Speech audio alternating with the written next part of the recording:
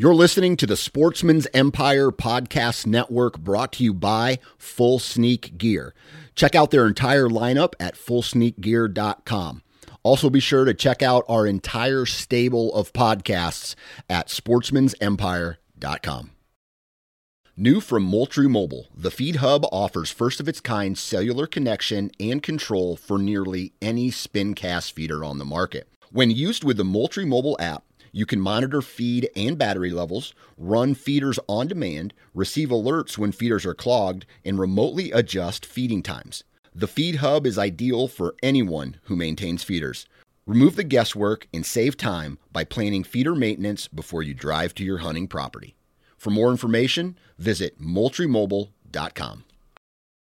Think you know the Brooks Ghost? Think again. Introducing the all-new, better-than-ever Ghost 16. Now with nitrogen-infused cushioning for lightweight, supreme softness that feels good every step, every street, every single day. So go ahead, take your daily joyride in the all-new nitrogen-infused Ghost 16.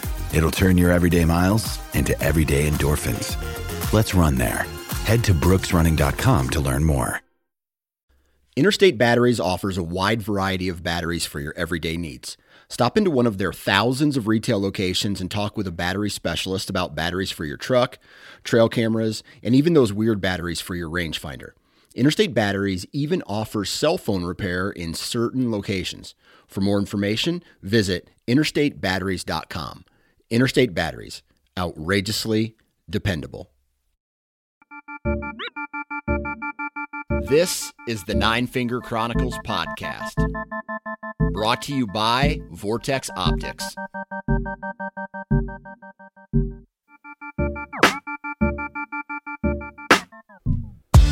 What's up, everybody? Welcome to the Friday edition of the Nine Finger Chronicles podcast. I'm your host, Dan Johnson, and today we're going to be talking with Mitch Shirk from Pennsylvania about food plots, habitat management, and with it being this late in the summer, is it too late to start a habitat project or a food plot project this far into the season? So it is a really good episode. The guy's very knowledgeable. He actually went to school and is professional. He's a professional, I think, agronomist is how you would pronounce it.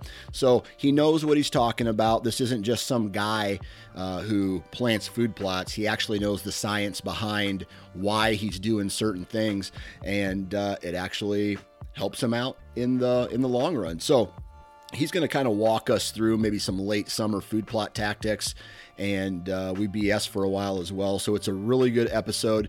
And by the way, if you haven't listened to the Pennsylvania Woodsman podcast, Mitch is the host, and he is really good at what he does. He interviews a lot of people from all over all over Pennsylvania and throughout the rest of the country about, things that he likes to do outdoors, hunting, fishing, food plots obviously are his big thing, and everything else that goes on in the state of Pennsylvania. So go make sure you follow along on that. Follow along with him on social media. Next, forgot what I was going to say. Dang it. Anyway, it doesn't matter. It's a really good podcast, man. Before we get into today's episode, though, we got to run through some commercials. And so I'm going to do an unfiltered episode about it next week. But I have a new farm that I got access to. Long story short, scouted it, hung trail cameras, and I'm starting to get some trail camera pictures via cell cam back to my phone.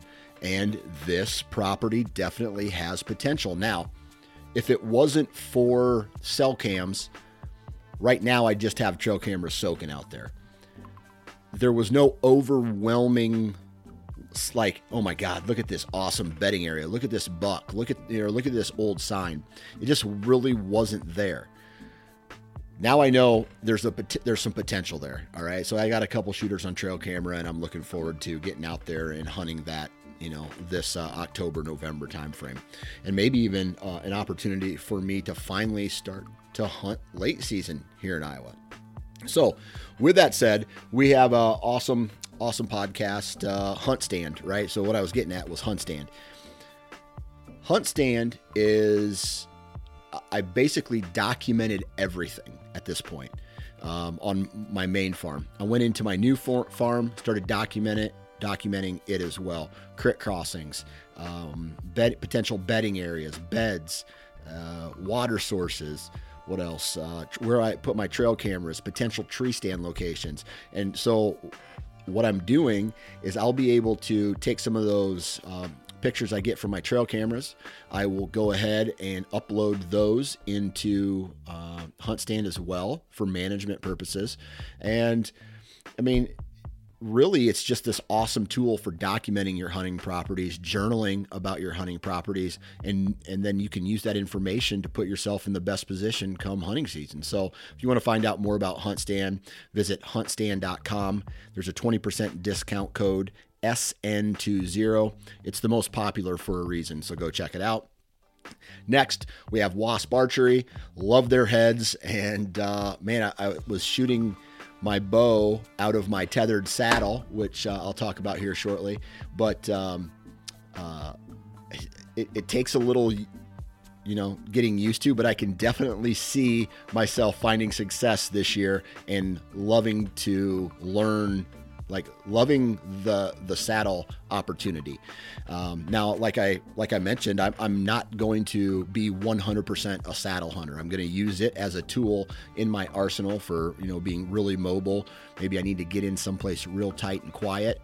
The best thing to do is have a saddle there. So if you're interested in a tethered saddle, you got to go check out Tethered's website. They have saddles, they have climbing sticks, and all the accessories you need to be a saddle hunter. And so I skipped over Wasp. Basically what I'm getting at here is I cannot wait to deploy a Wasp jackhammer on a target buck this year. Man, they absolutely destroy everything they touch. They have the awesome design, and you match that awesome design with the best possible material, and you got something really deadly that kills deer. And so I strongly recommend, if you're looking for a broadhead, go check out wasparchery.com. I have a discount code for 20% off, NFC20. And then lastly, Vortex Optics. Good luck to some of the guys that I know there. They're getting ready to go on a Kodiak Island bear hunt, I believe, this next week. So that should be crazy, a crazy experience for them. Good luck to those guys. And let me say, if you're, you've heard me talk about this before, but if you're looking for a great company that has great optics, whether you're looking for a binocular or a spotting scope or a rangefinder or a rifle scope or a red dot, so on, check out Vortex, because they have the best customer service, the best people who are relatable, and they can help you with whatever problem you have. So go check out vortexoptics.com. And they also have a really awesome apparel line for you guys to go check out too. With that said, now I can stop talking, and let's get into today's episode with Mitch Shirk. 3, 2, 1. All right, another member of the Sportsman's Empire Podcast Network, all the way from Pennsylvania, and he is the host of the Pennsylvania Woodsman Podcast, Mr. Mitchell Shirk. How we doing, man? Hey, if I was any better, I'd have to sit on my hands to keep from clapping, Dan. I feel you. It's a good day. How's your summer going so far? I mean, better now. I mean, I feel 10 foot tall and bulletproof. I get to be a guest on the Nine Finger Chronicles podcast. Yeah. I'm just busting your balls. I know. I'm good, though. Well, I tell you this, a lot of people reach out, and sometimes I can pull it, and sometimes I can't, and things like that. But I've done over 700 episodes, so really anybody who wants to be on it can be on it. There's that much content out there. So I think there is. Yeah, I think really, when it comes to the number of podcasts that I've put out, there's only been 2 people who have done such a poor job that I decided not to launch the episode. So 2 out of over 700 I feel is pretty good. Well, in all reality, you think about hunting and the culture around that, I would say 95+% of us are bullshitters anyway. Exactly. Telling the same. Let me ask you a question. Do you know, and you don't have to say their name, but do you know like a really good buddy of yours, or maybe that person's you, who is a bullshitter? And what I mean by that is every time they tell the story, the fish gets a little bigger or the buck gets a little bigger. I feel like everybody knows somebody like that. I try my darndest not to be that person. I personally don't think I am, but of course, there's a speck in my eye and I can't see it. But right. I think everybody's got somebody like that. Oh yeah. Man, we got this buddy who, and I don't hang out with a ton. Like most of the people that I hang out with are like, I wish I could sit here and say I have a ton of friends. I don't. I hang out with one guy every once in a while, and he's just like a long time elementary, middle school, high school, college buddy that I've just hung like that. He's close, and so I hang out with him. But I really don't hang out with people anymore. But we have this one buddy, and he hunts, and dude, every time he tells a story, you have to think a little bit and go, is he bullshitting or is he telling the truth? Like, dude, I saw a booner tonight. I'm like, come on, buddy. Maybe like a 130. So I'm like, if he'd be the luckiest guy in the world if he was seeing all these deer that he was seeing. Oh yeah, I can relate to that.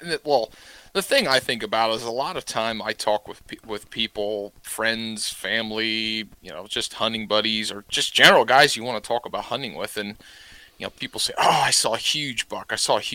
And I think everybody's perspective of what a huge buck is so different. There's so many people like, man, I saw a huge buck. And then you see a picture of it. It's like, what? I wouldn't call that.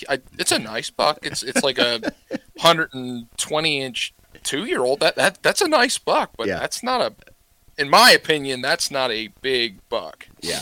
There's certain people that I talk to when they say I saw a good buck, you know right away. Okay, he saw a good buck. Exactly. I believe him. He knows what a good buck is. So. Exactly. And the more time you spend in the tree stand, a guy spends in the tree stand, or maybe even deer that he puts down on the ground, you can validate that through what he knows and what he's done. And then there's other guys. It's just like, well, if you're seeing all these deer, why aren't you shooting any of these deer? Right. So I'm one of them. Like, you've talked with me. You've heard some of my episodes and stuff like that. Like I'm trying to be as science-minded as possible with stuff because that's where research goes. I think it helps me make my decisions. But, and you know this too because you've done 700 some episodes, you talk with some people and they come up with some off-the-wall ideas and say some crazy things. But I'm at the point where if you got that trophy room to back that up, oh yeah, I'm all ears, man. Yeah. I don't care how crazy it is. I'll take something away. Yeah, that's a fact. You excited for this upcoming season?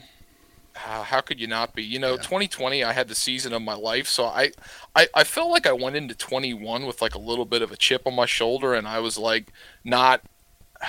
I don't know. It took me so long to get back into the groove of 21. I didn't fill a buck tag in 21 in Pennsylvania, so like now it's like amplified. I'm chomping at the bit. We, got some cameras out. I'm looking to get some more out in a couple scouting ventures here in July and August and everything else. So I'm very fired up, especially because there's a couple of deer that I know made it through. We already have their picture, and they were, they frequented the places we hunt in daylight hours last year, and the one in particular I passed up.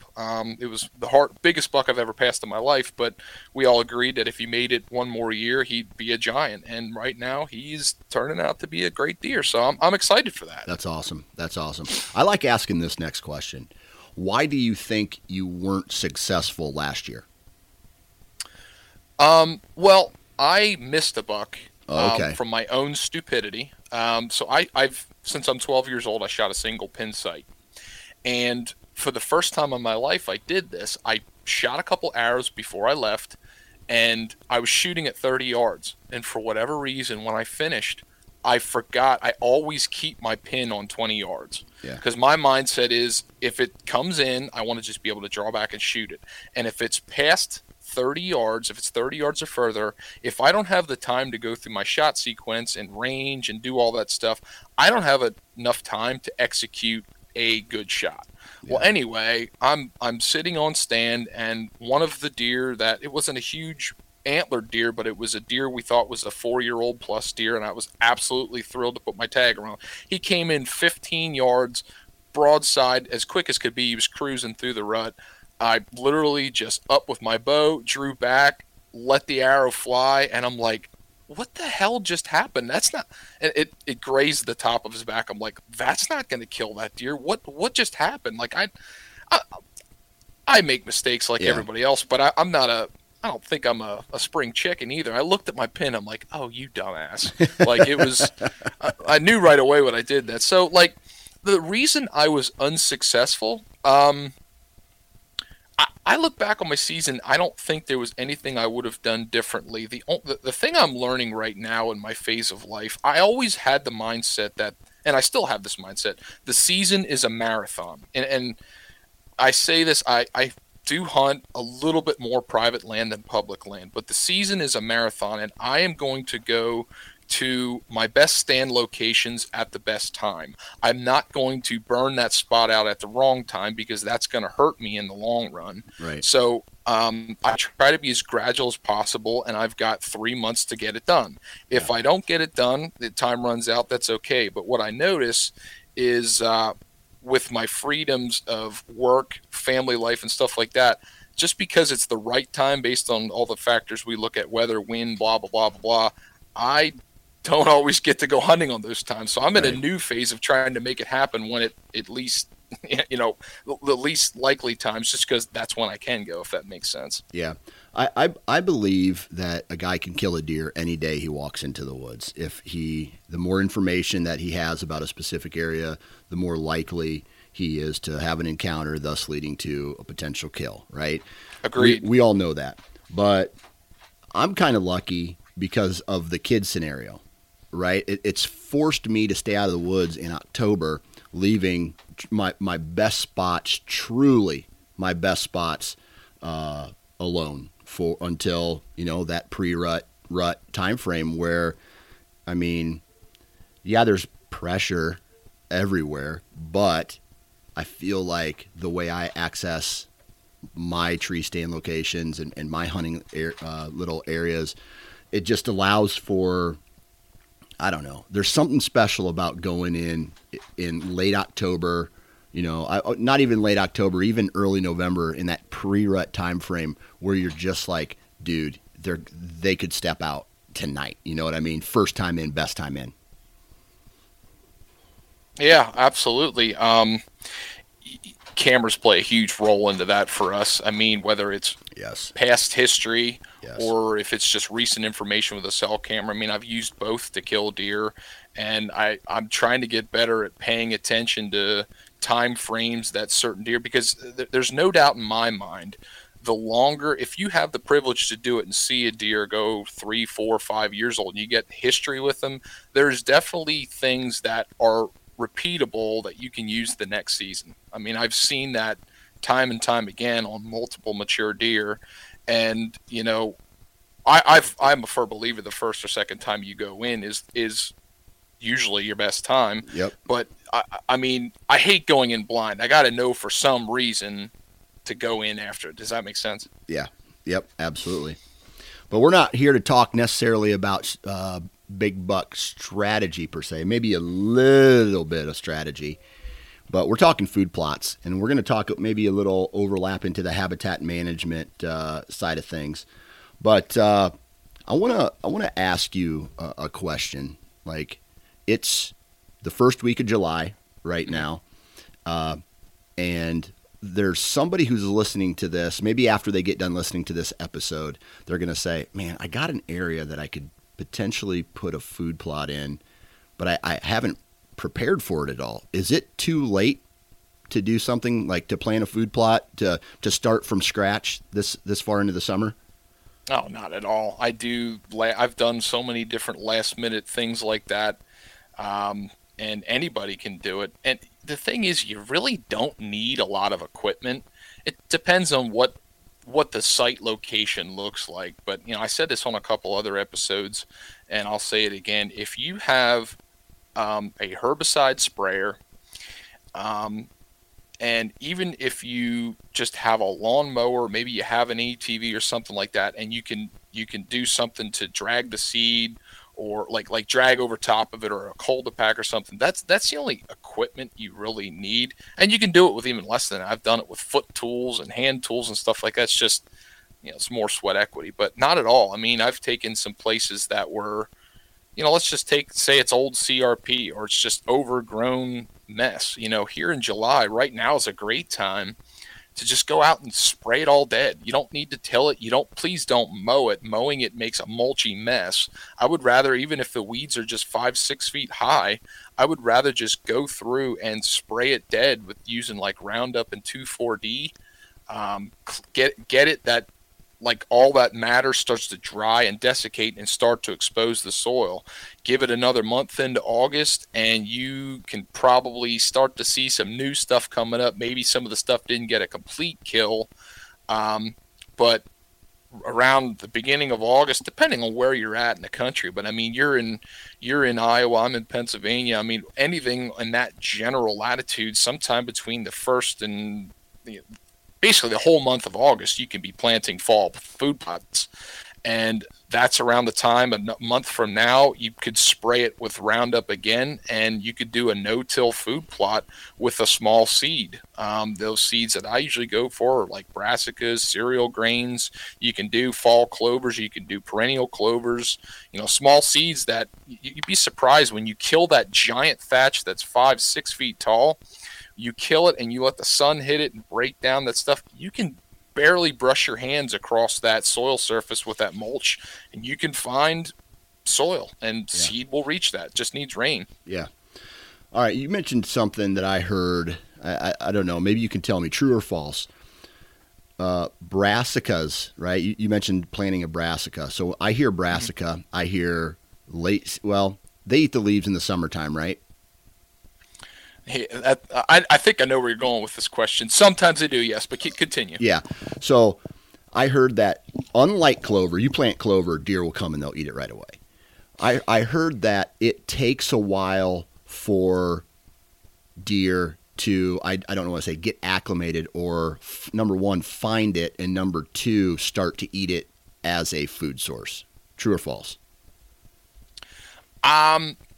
General sense, I'm going to say false. Okay. And the reason that I say that is, I did a podcast with Kip Adams from National Deer Association this winter, and I was talking with him, and we were talking, of course, science stuff related with deer, and I said about, deer are browsers by nature, and he said, well, actually they're concentrated selective feeders or something like that, even more technical than I am, but as well as I do, deer are going to pick the absolute best that's available to them at that time. Right. I've been to places that I planted brassicas in the springtime, in the late summer, and I have seen them eaten to the dirt in the springtime or the early fall before it even got to hunting season. And I think the reason for that is the surrounding habitat, the surrounding vegetation. They did not have anything better. That was the best available food source. But then I've also seen properties where you plant some kind of brassica mixture. And brassicas, you might have radishes, purple top turnips, violet turnips, kale, canola, whatever.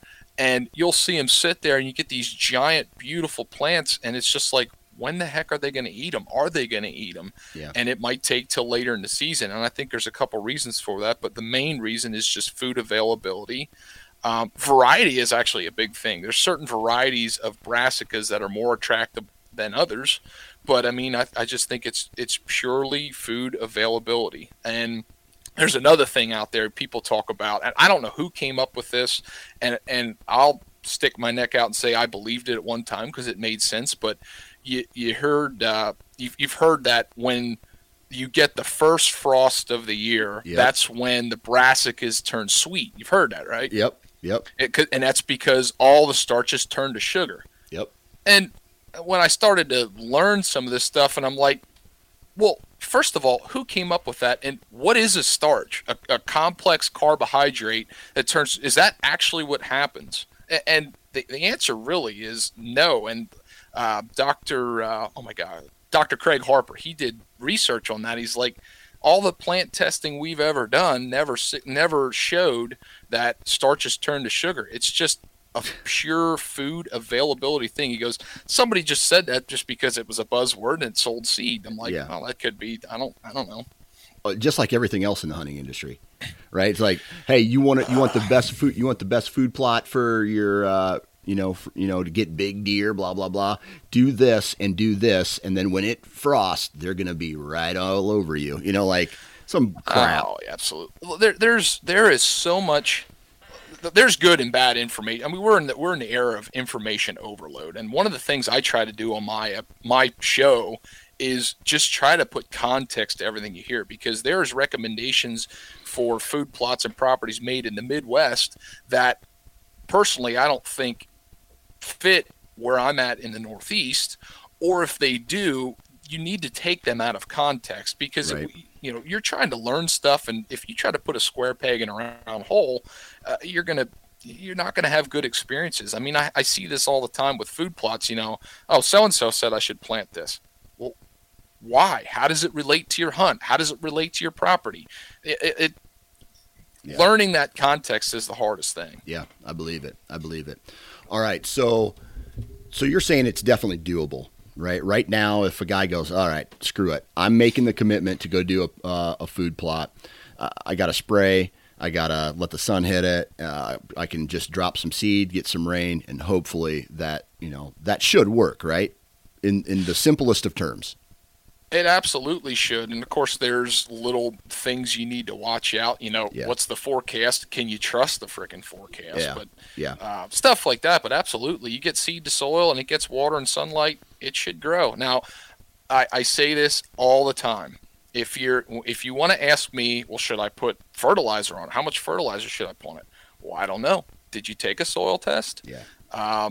Soil tests are like $6. Like, good grief, it's the most valuable thing for all the money you're going to spend on a food plot. So if you I recommend anybody, I don't care what it is, you can spray your food plot, spray it dead if you're this guy that's going to go clean something up, and then before or after in the near future, pull a soil test, and that's literally just a handful of dirt, because they literally take a handful of dirt, take a teaspoon out of it, and then they take your macronutrients and your pH and stuff, and that will tell you what to put on it in a general sense. And that is huge. Yeah. Okay. All right. So as you started, everybody always has these conversations like, man, I wish I knew 20 years ago what I knew now, or I wish I did this, or, I wish I knew. What did you wish you knew when it comes to planning food plots? Specifically, maybe summer food plots, keep it in this realm, this time frame of July right now. What do you wish that you knew 20 years ago that you know now that would have saved you a lot of trouble? That's a good question. So two things stand out. The first one that came to my mind when you said that was no-till. And I mean not using a disc, not a rototiller, a chisel, and anything like that. The places I hunt, Dan, are bony, rocky, mountain ground. The plots that we have, they are there because there's a bulldozer on the property and we can clear it out and create openings to plant food plots. The ground is rocky. There's not a lot of topsoil. And for years, when we established something, we tilled it till it was pulverized dirt. Yep. Well, the other thing, too, with that type of ground, we have kind of aggressive slopes. We get these heavy rains that we've been getting the past how many years. You lose topsoil. You get inconsistent plant. A lot of bad things happen. You lose your quality soil, or your capability of growing stuff. And like when I kind of went through my career of school and getting into agronomy and everything else, and learned about soil health conservation practices, I wish I would have known about that when I first started planting food plots when it was years ago. And the things I learned about recycling and retaining soil, recycling nutrients and stuff like that, I mean, I can't believe how much wasted time and effort and and things I'm trying to recover from those mistakes years ago. So that was a big one. And then the second thing I think that I stand out is species positioning for the goals that you have in mind. I mean, everybody talks about food plots and why you plant this, why you plant that. You got to have this, or this is the best food plot. And most of my time when that goes through my ears, I just think a lot of it's just hogwash anyway, because you got to stand back and say, what are you trying to accomplish and how are you going to use a food plot to do it? My goal, regardless, is to kill a mature buck. I could care about few other things. I could care less about how many inches of antler I put on their head, or if they increase this percentage of calcium and phosphorus uptake, and that's all bonus if you do it right, but that is not why I plant food plots. I plant food plots because they steer deer movement and relate to how everything else is designed, so I can kill a mature buck. Right. Okay. And go ahead. Well, here's the question I have on that. I hear a lot of habitat talk, and I'm kind of food plot. I look at terms like food plots, and I look habitat management, and I feel like if this was a pyramid, it all falls under deer management. Okay, because obviously you want deer to come to your property with food plots. You want them to stay there with habitat management. How much, and you start to get into a lot of really detailed conversations about, here's the perfect habitat for a whitetail. These things live everywhere. So obviously there's not necessarily, and I look at it, there's not necessarily a quote unquote perfect habitat. But, I hear guys saying things like, oh, you got to get rid of certain types of cedar trees, or you gotta get rid of this, or you got to get rid of this, and you have to hinge cut this and do this. But at the same time, I hunt a property, it's about 100 acres, loaded with deer that from my chin down is all multiflower rose, right? And that's an invasive species, correct? Yeah. Yeah. So it's head down, multiflower rose, big giant deer live on that property. And so so my question to you then is, does all of that even matter? Like I said, it depends what your goals are and what you're looking, what you're trying to accomplish. I can think of a ton of properties that I've been to that are exactly what you just described. It is like the biggest biological desert you could imagine. It's got honeysuckle and multiflora rose. I mean, and I say biological desert, what I mean by that is if you take your arms out, I'm 6 foot tall, you stick your arms out and everything below there is of zero value as far as deer food, then that's a biological desert. There's not quality food and browse to, grow and do all this stuff. Does that mean deer aren't going to spend time there? Absolutely not. Because some of the properties that I go to that I see a lot of deer utilizing it, let's look at the surrounding area. The surrounding area might be completely barren. Maybe the crops, and I'm speaking relative to fall and winter. The crops might be taken off, so there's no cover as far as cropland. The woods, the surrounding area might be completely closed canopy, mature forest, so there's nothing in there. Plus, there's no cover. Right. So the area you're describing where it's thick, it's just no quality food. And then the last thing, and one of the biggest things in my opinion, is that might have the area with the lowest hunting pressure. So even though it's relatively speaking crappy cover in food and browse, it's still cover, and it might have the lowest hunting pressure. So that might be the biggest area for security on that property. Now, can you enhance that? Well, absolutely you can enhance it. You can make it better, but does that mean that deer aren't going to use it and relate to it? Not at all. Yeah. And that's one of the biggest things I think out of context, like you got to have this bedding area and that bedding area. Really, it's just learning the landscape. Where's the lowest hole in where's the lowest hole in the bucket on your property, and trying to fill that in. Yeah. Yeah. It's crazy, man. I kind of laugh at I don't know, guys like you just a little bit. No offense, right? Sure. Who get, we're funny dudes. I know. Everybody gets geeked out about all this habitat management and things like that.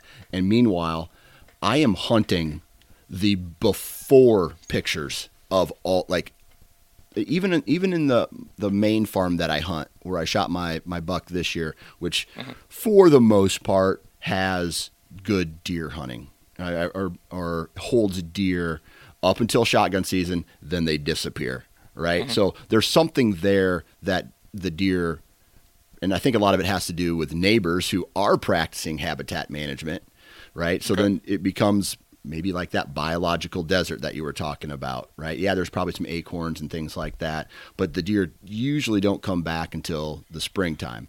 But throughout the hunting season and throughout the summer, it's loaded, right? Because there's food available for them. It's it's distributed more throughout the landscape. So kind of going back, taking a step back, I went on a little detour there. Back to the food plot game here. All right, so it gets in, we get the rain, it starts to come up, and it just, I don't know, it just looks like shit. My food plot, to my eyes, looks shitty. Does that mean it's a bad food plot? That's an interesting question. Possibly. I mean, again, if you put a food plot in, I'll go back. If it looks like shit, did you take a soil test? Is it a nutrient? What is the issue at hand? Is it a nutrient related issue, which is something you got to figure out? If it's a nutrient related issue, maybe you've got a uniform stand of plants coming up, but they're stunted, they're pale, they've got an off color. Well, that's usually one of two things. They either don't have enough nutrients or they don't have enough water. If they don't have water, they can't take nutrients in. So that's usually a very relatable thing. If let's say you say it's a crappy looking food plot, maybe it's crappy because it's spotty. Maybe you threw seed out with your hand, or you used a broadcast seeder, and let's see the soil. The seed bed was uneven. There was places where there was more residue from the material you killed first in one section than another, and you didn't get a real good germination in certain spots, and it's spotty.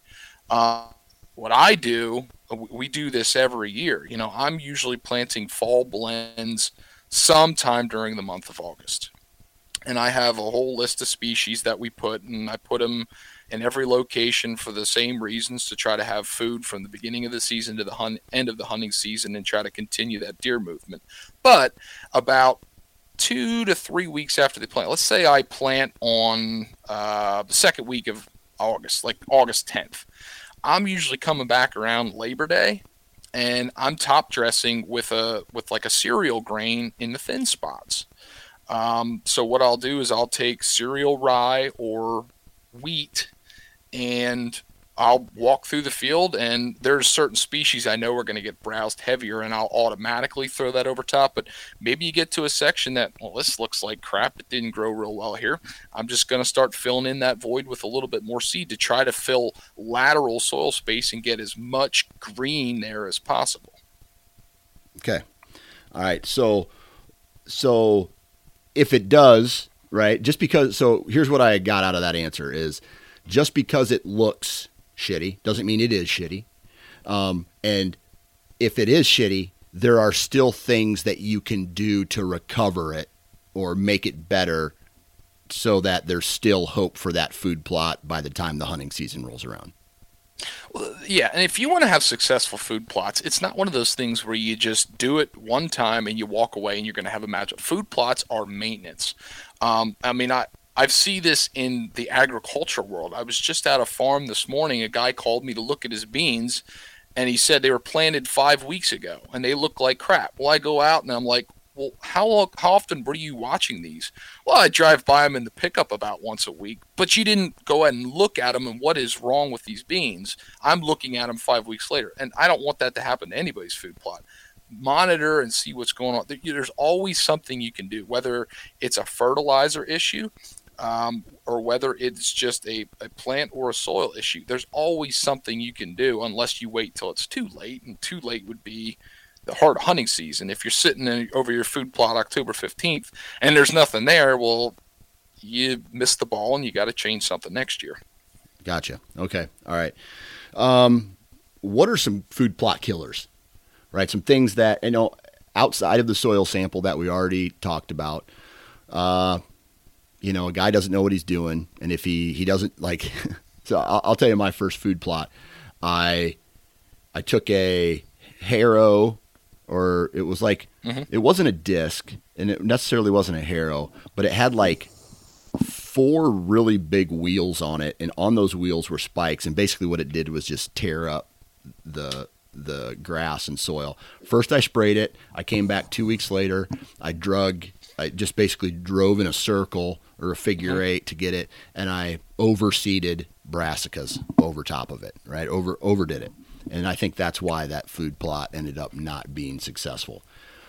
With that said, I didn't do a soil sample. I didn't do any research. I didn't do anything. Okay. Sure. What are some things that usually kill a food plot if you don't take a step back and say, I actually better take 5-10 minutes and read up on something? Yeah. So right away is the first thing that comes to my mind. Let's just use your brassica plot, for example, because that's a common one that'll go in the fall. Young annual plants like brassicas, they are easily outcompeted if there is existing plants there, whether that is some kind of annual weed or a perennial grass that grows year after year. Those plants are established or have a deeper root. They will outcompete with your new young plants if you do not get them ready first or take care of them. Yeah. Like I said, I use herbicide. I'm not anti-herbicide. That is a killer. And you said besides the soil test, so that means I'm assuming that we've got a pH that's taken care of, and we've got nutrients applied. The next biggest thing that really comes to my mind off the top of my head is just rain failures. The last thing I'll say, I brought up no-till. I really like no-till food plots, but they are an adjustment. You got to change your mindset a little bit. You got to be open and adapt to doing things a little bit different, because normally everybody's used to just pulverizing the crap out of the dirt. Right. You throw some seed on it and it grows. And the thing you need to learn with no-tilling a food plot is managing the residue. If you have too thick of residue, or you don't get soil exposure because you have too thick of residue, and you're not using big fancy equipment like a drill or something, you're going to have challenges. I'll revert back to what we were talking about earlier. I said about like a weedy mess area. All I would do is spray it, and I wouldn't mow it. I had a guy that he wanted to do exactly what we're just describing, a messy field. Wanted to convert it to a food plot. So what he did all summer long, it had grasses and annual weeds and goldenrod and stuff like that. He just kept mowing it over and over and over again with a brush hog, just mowed it. Then when he went to plant that food plot, there was like this duff layer that was chopped into fine little bits, and it was like 3 inches thick before you got to the soil surface. So all that is like this grassy mulch mess. Well, you throw seed on. They actually planted it with a certain type of drill, but it was that thick, the seed never ever reached soil. So it just got into that duff and it died. So I guess my to answer your question would be residue management and weed management. Those are 2 big things on my list. I mean, there's plenty of other things, but I mean, those are 2 that come to my mind. Gotcha. Okay. All right. So we have some killers. We've talked about a little bit of the benefits. Is this something like rushing? My problem with anything in life is I procrastinate, and then I rush to get something finished. Let's just say I rush. I say, oh God, if I don't plant it by this time, and I don't check the forecast, and there's no rain in the forecast, how long can a seed sit in dirt without rain before I have to start thinking about either bringing in water myself or reseeding or replanting or things like that? Well, certain seeds are longer than others. I mean, it depends on what happened. I mean, do you throw the seed out and you literally don't, the soil is dry, you put the seed on, and it doesn't rain for 2 weeks, if that seed did not take moisture into it and start its process of, germination, then it's probably still viable seed. I've seen brassicas that had just that happen, and 2 weeks later, all of a sudden you see these plants coming. It's like, where did they come from? Now, what will be a fail is, let's say everything works out well. You throw your seed on, it gets a rain, then that night gets a half-inch of rain. You're like, man, I'm in business. So that seed took moisture in, and it started to grow. Yeah. Then for the next 2 weeks, you've got nothing. Generally speaking, if you go into that plot somewhere in that 10 to 14 day range after planting, and if you're seeing stuff that there's just these bare spots, and you can't find plants, or maybe it's spotty, or you go over here and you see a plant that looks like it came up but it's starting to die because the roots are just dried out, that's a good indication that, I better do something, because these aren't taking off. Because at 14 days it should be a blanket of green. If talking most species, we're kind of sticking on this brassica plot just because brassicas are, generally speaking, easy to grow. So that's kind of how I look at it. Brassicas can take a little bit longer, and a lot of other species are like that too. Like if you do wheat and rye, they can sit on the soil surface for a while, and as long as they don't have moisture in them, they're just waiting for that moisture to happen until they grow. Nice. All right. Any other type of things people should know about outside of anything that we've talked about before getting into like a last minute food plot? I just say plan ahead. Nothing comes to my mind really. I think the thing I fear all the time is a lot of this is secondhand nature to me. So I struggle to bring it back to basics. It's great when people ask me beginner level conversations, because then it takes me back and think, oh yeah, that's right, I forgot, that's secondhand nature, somebody wouldn't know that. But based on what we talked about, Dan, I can't think of anything. Gotcha. Okay, so a guy has a food plot out there.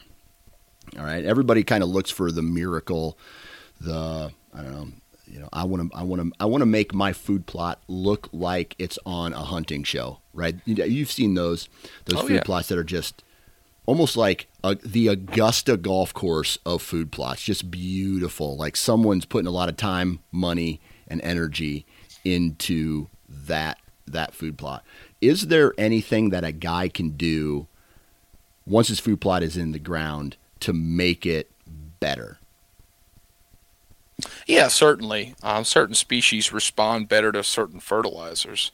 All plants of life need nitrogen. It's just a fact of life. Nitrogen's 80% of our air. It's a very important element.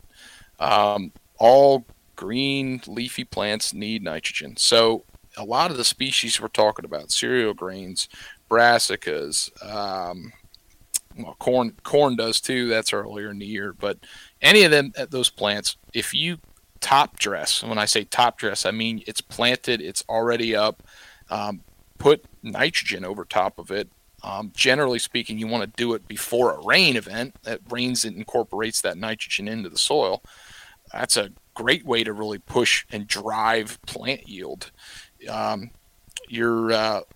Again, I'm assuming your pH is good, your phosphorus is good, your potassium's good. All that stuff on a soil test checks out. Now it comes down to what is it taking in for nitrogen. So for like a brassica plot, putting on 75 to 100 pounds per acre of urea, which is nitrogen, putting that over the top, that's a great way to sweeten things up and get them to push green, leafy green, beautiful plants. You can do that with a lot of species, but yeah, top dressing with fertilizer. I'm not a big fan of a lot of the, ATV supplement in your ATV sprayer tank fertilizers. Like there's products out there that you can do, and it's liquid limes or this, liquid fertilizer, get things started. They're not bad products, but what they are, and what most food plotters don't realize, is they're just band-aids to the problem. Like if you have a food plot that the pH is really, really low, and you use this liquid lime product, it will correct to a certain degree the problems you have for that year. But it's not going to be a long-term solution to build your pH up to an adequate level or your fertility to an adequate level. You need to do that by getting enough quality fertilizer, whether that's a manure of some sort or, if you want to use commercial fertilizer, you can. But, that hopefully that answers your question. Yeah. Food plot's in the ground. It's looking good. Is a food plot something you can just kind of, I know some guys have to, like, I hear clover, you got to mow it, right? Are there food plots that you can plant? Certain box stores, they sell something called throw and go, where basically you just scatter it around anywhere, it'll grow, and the food, it's basically a food plot in a bag, right? You just set it and forget it type of deal. Are food plots something that you can walk away from and just ignore, get it in and ignore? Now, different answer from everybody. My opinion is no, but that's because I'm a little bit more finicky with that stuff. A lot of your throw and grow type seeds, your big box throw and grow blend, a lot of the time they have annual ryegrass in them. And annual ryegrass, in my opinion, is junk. I don't think it belongs in a food plot. And, talking with Andrew over there, the O2 podcast, he's the turf guy, and he's like, that doesn't belong anywhere. It's junk in your yard too. But annual ryegrass is one of those things. It doesn't really, it can handle a lot of stress. It doesn't need a lot of water, a lot of sun. It can be put in crappy soil, and it'll grow and it'll be green. So you throw it out there, and it might have a high percentage of annual ryegrass. You get this green carpet in your food plot. You're like, yeah, that worked. That's great. Is it really high attraction? Is it accomplishing the goals that you set out in the first place? I don't know. It's hard for me to signify, but I personally don't recommend using that. I would rather have, brassicas are a throw and grow food plot. If you do all the things up in the front that we just described, if you have a clean seed bed and you're going to get rain ahead of time, you can throw brassicas on top of the soil surface and they will grow. They literally are a throw and grow type seed. And if the shoe fits, that's a better plant to use than annual ryegrass. Yeah. That's good to know, because I would definitely be that guy who would be like, all right, I planted a food plot. Oh crap, I forgot about it. Right? Like right. I would just be, time and kids. I blame everything on kids right now.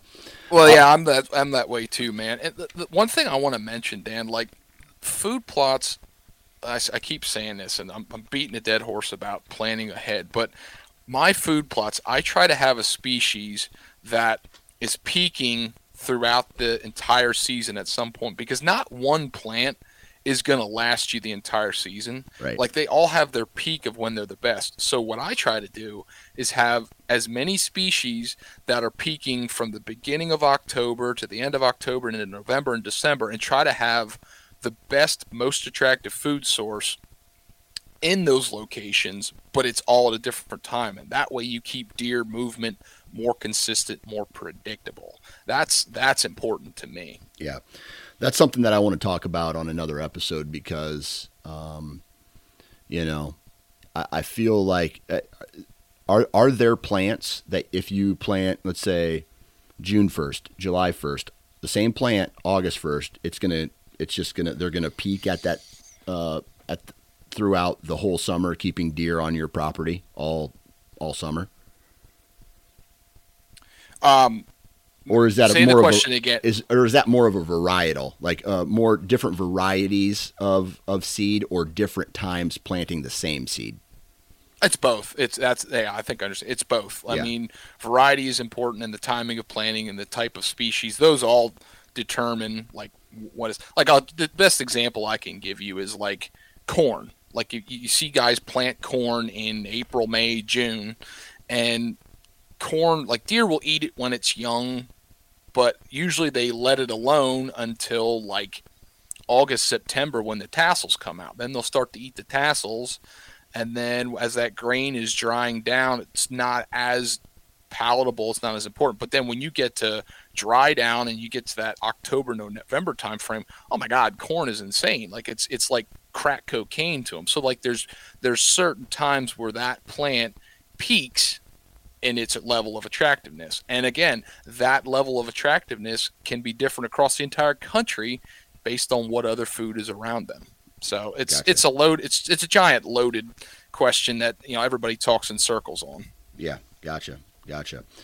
Well, man, this has been like a real high level. I mean, very high, not a lot of detail into this, but that's exactly what I wanted, because I feel like if a guy has a little area, maybe just some overgrown grass, or maybe an old building, near an old building or something like that, it could be done on small properties or big properties where just deer come and visit. I really do think that a guy could get a food plot in the ground fairly simple if he just takes, I don't know, a little time. Just a little bit. Now, if he wants to go big and do it big, that takes a little bit more time. But I felt like I wanted to get you on and just talk that, hey, it's not as difficult as some may seem, and you can do it relatively quick and relatively easy.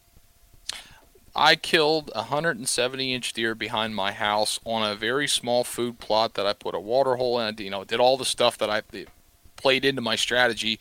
But the food plot was literally created by doing a little bit of planning and very minimal equipment. I mean, I literally had a hand seeder and a backpack sprayer that I used herbicide, and I think I might have mowed junk with, I took my lawnmower up because I could get to it, and I just mowed the tops of the dead material and covered the seed. I mean, it can be that simple. You just got to do a little planning ahead of time. And I mean, people get very carried away on the species and this and that and get into all the technical stuff, and it really doesn't have to be that carried away. It really, the most important thing is, once you get it established, is relating it to hunting strategy, and that's more important in my opinion than the plants and getting them established themselves. Yeah, absolutely. That's the easy part in my opinion. Yeah. Consistently accomplishing your goals is the harder part. Right. I got a guy who I talk with once a year about his food plot strategy, and he plants like a big food plot. He plants big food plots, but he doesn't kill the deer over these big food plots. Somewhere between their bedding and this big end, like destination food source, he plants these little, what he call kills plots, just like quarter acre, just very small, maybe even less. And it's just something that gets them to stop before they head out, right? They pop out of the timber, or hell, sometimes they're even in the timber, and just enough to pop out before they head down, head to the destination. And he says that's how he's created his own success, by doing it that way. And the property that I described to you, big monotonous mountains, and like the only food plots are what we create. It's so hard to create those in between transition zones on a property. Like, it takes a lot of time and a lot of sweat equity to get that. And what we find is, because it's just a giant mess of bedding and we have food plots, first of all, the wind swirls like crazy. I mean, what your buddy is describing and what a lot of people talk about hunting those transitions, I completely agree with. They're great. We've had the most success, and I know this. You'll laugh and you'll poke fun because you like to do it the hard way, like a lot of guys do. But we have box blinds now. We don't buy them; they're all homemade. Like, we literally cut the lumber.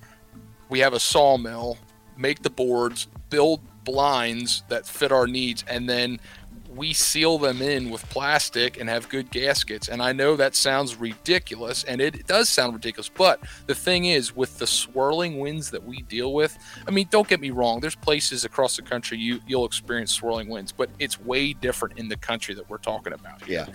And like, we find that if we sit in a box blind with these closed gaskets, that is truly our best chance to kill a mature buck. I mean, I could think of 3 mature buck in the past 4 years that were killed on a food plot the first time in, And I mean, we had deer on all sides of us, and it's not that they can't smell you. It's just such a reduced effect. Like it's, in a sense, it's almost like you're cheating, but it's truly like, it was such an eye opener, because we used to sit on food plots all the time, and I mean, you'd pull cameras, mature deer were on food plots all the time, and then you go there and you don't see mature deer. It's like, okay, so scratch my head, something's not going on here. And a lot of times it's just that variable wind condition. It just was really playing into success. And if you're going to hunt a food plot, I mean, that's kind of the way to go. I mean, John Teeter talks about that a lot too, and his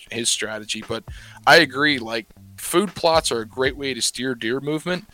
You don't want to ruin that, because if that's their daily routine and you screw that up, that is going to change that daytime movement to nighttime movement. So those in between transition zones, man, that's killer. Absolutely. Mr. Mitchell Shirk, I really appreciate you taking time out of your day. I know you're a busy man. I really appreciate you coming on, chatting food plots and deer habitat with us, and we'll get you on again. Thanks for having me, Dan. I appreciate it. And there you have it, ladies and gentlemen, another episode in the books. Huge shout out to Mitch. Huge shout out to each and every one of you for listening in. Do me a favor, wear your safety harness this season. Send good vibes out to the world, and I swear to God, you'll send them back. Huge shout out to Tethered, Wasp, Hunt Stand, and Vortex. Please go out and support the companies that support this podcast, and we will talk to you next time.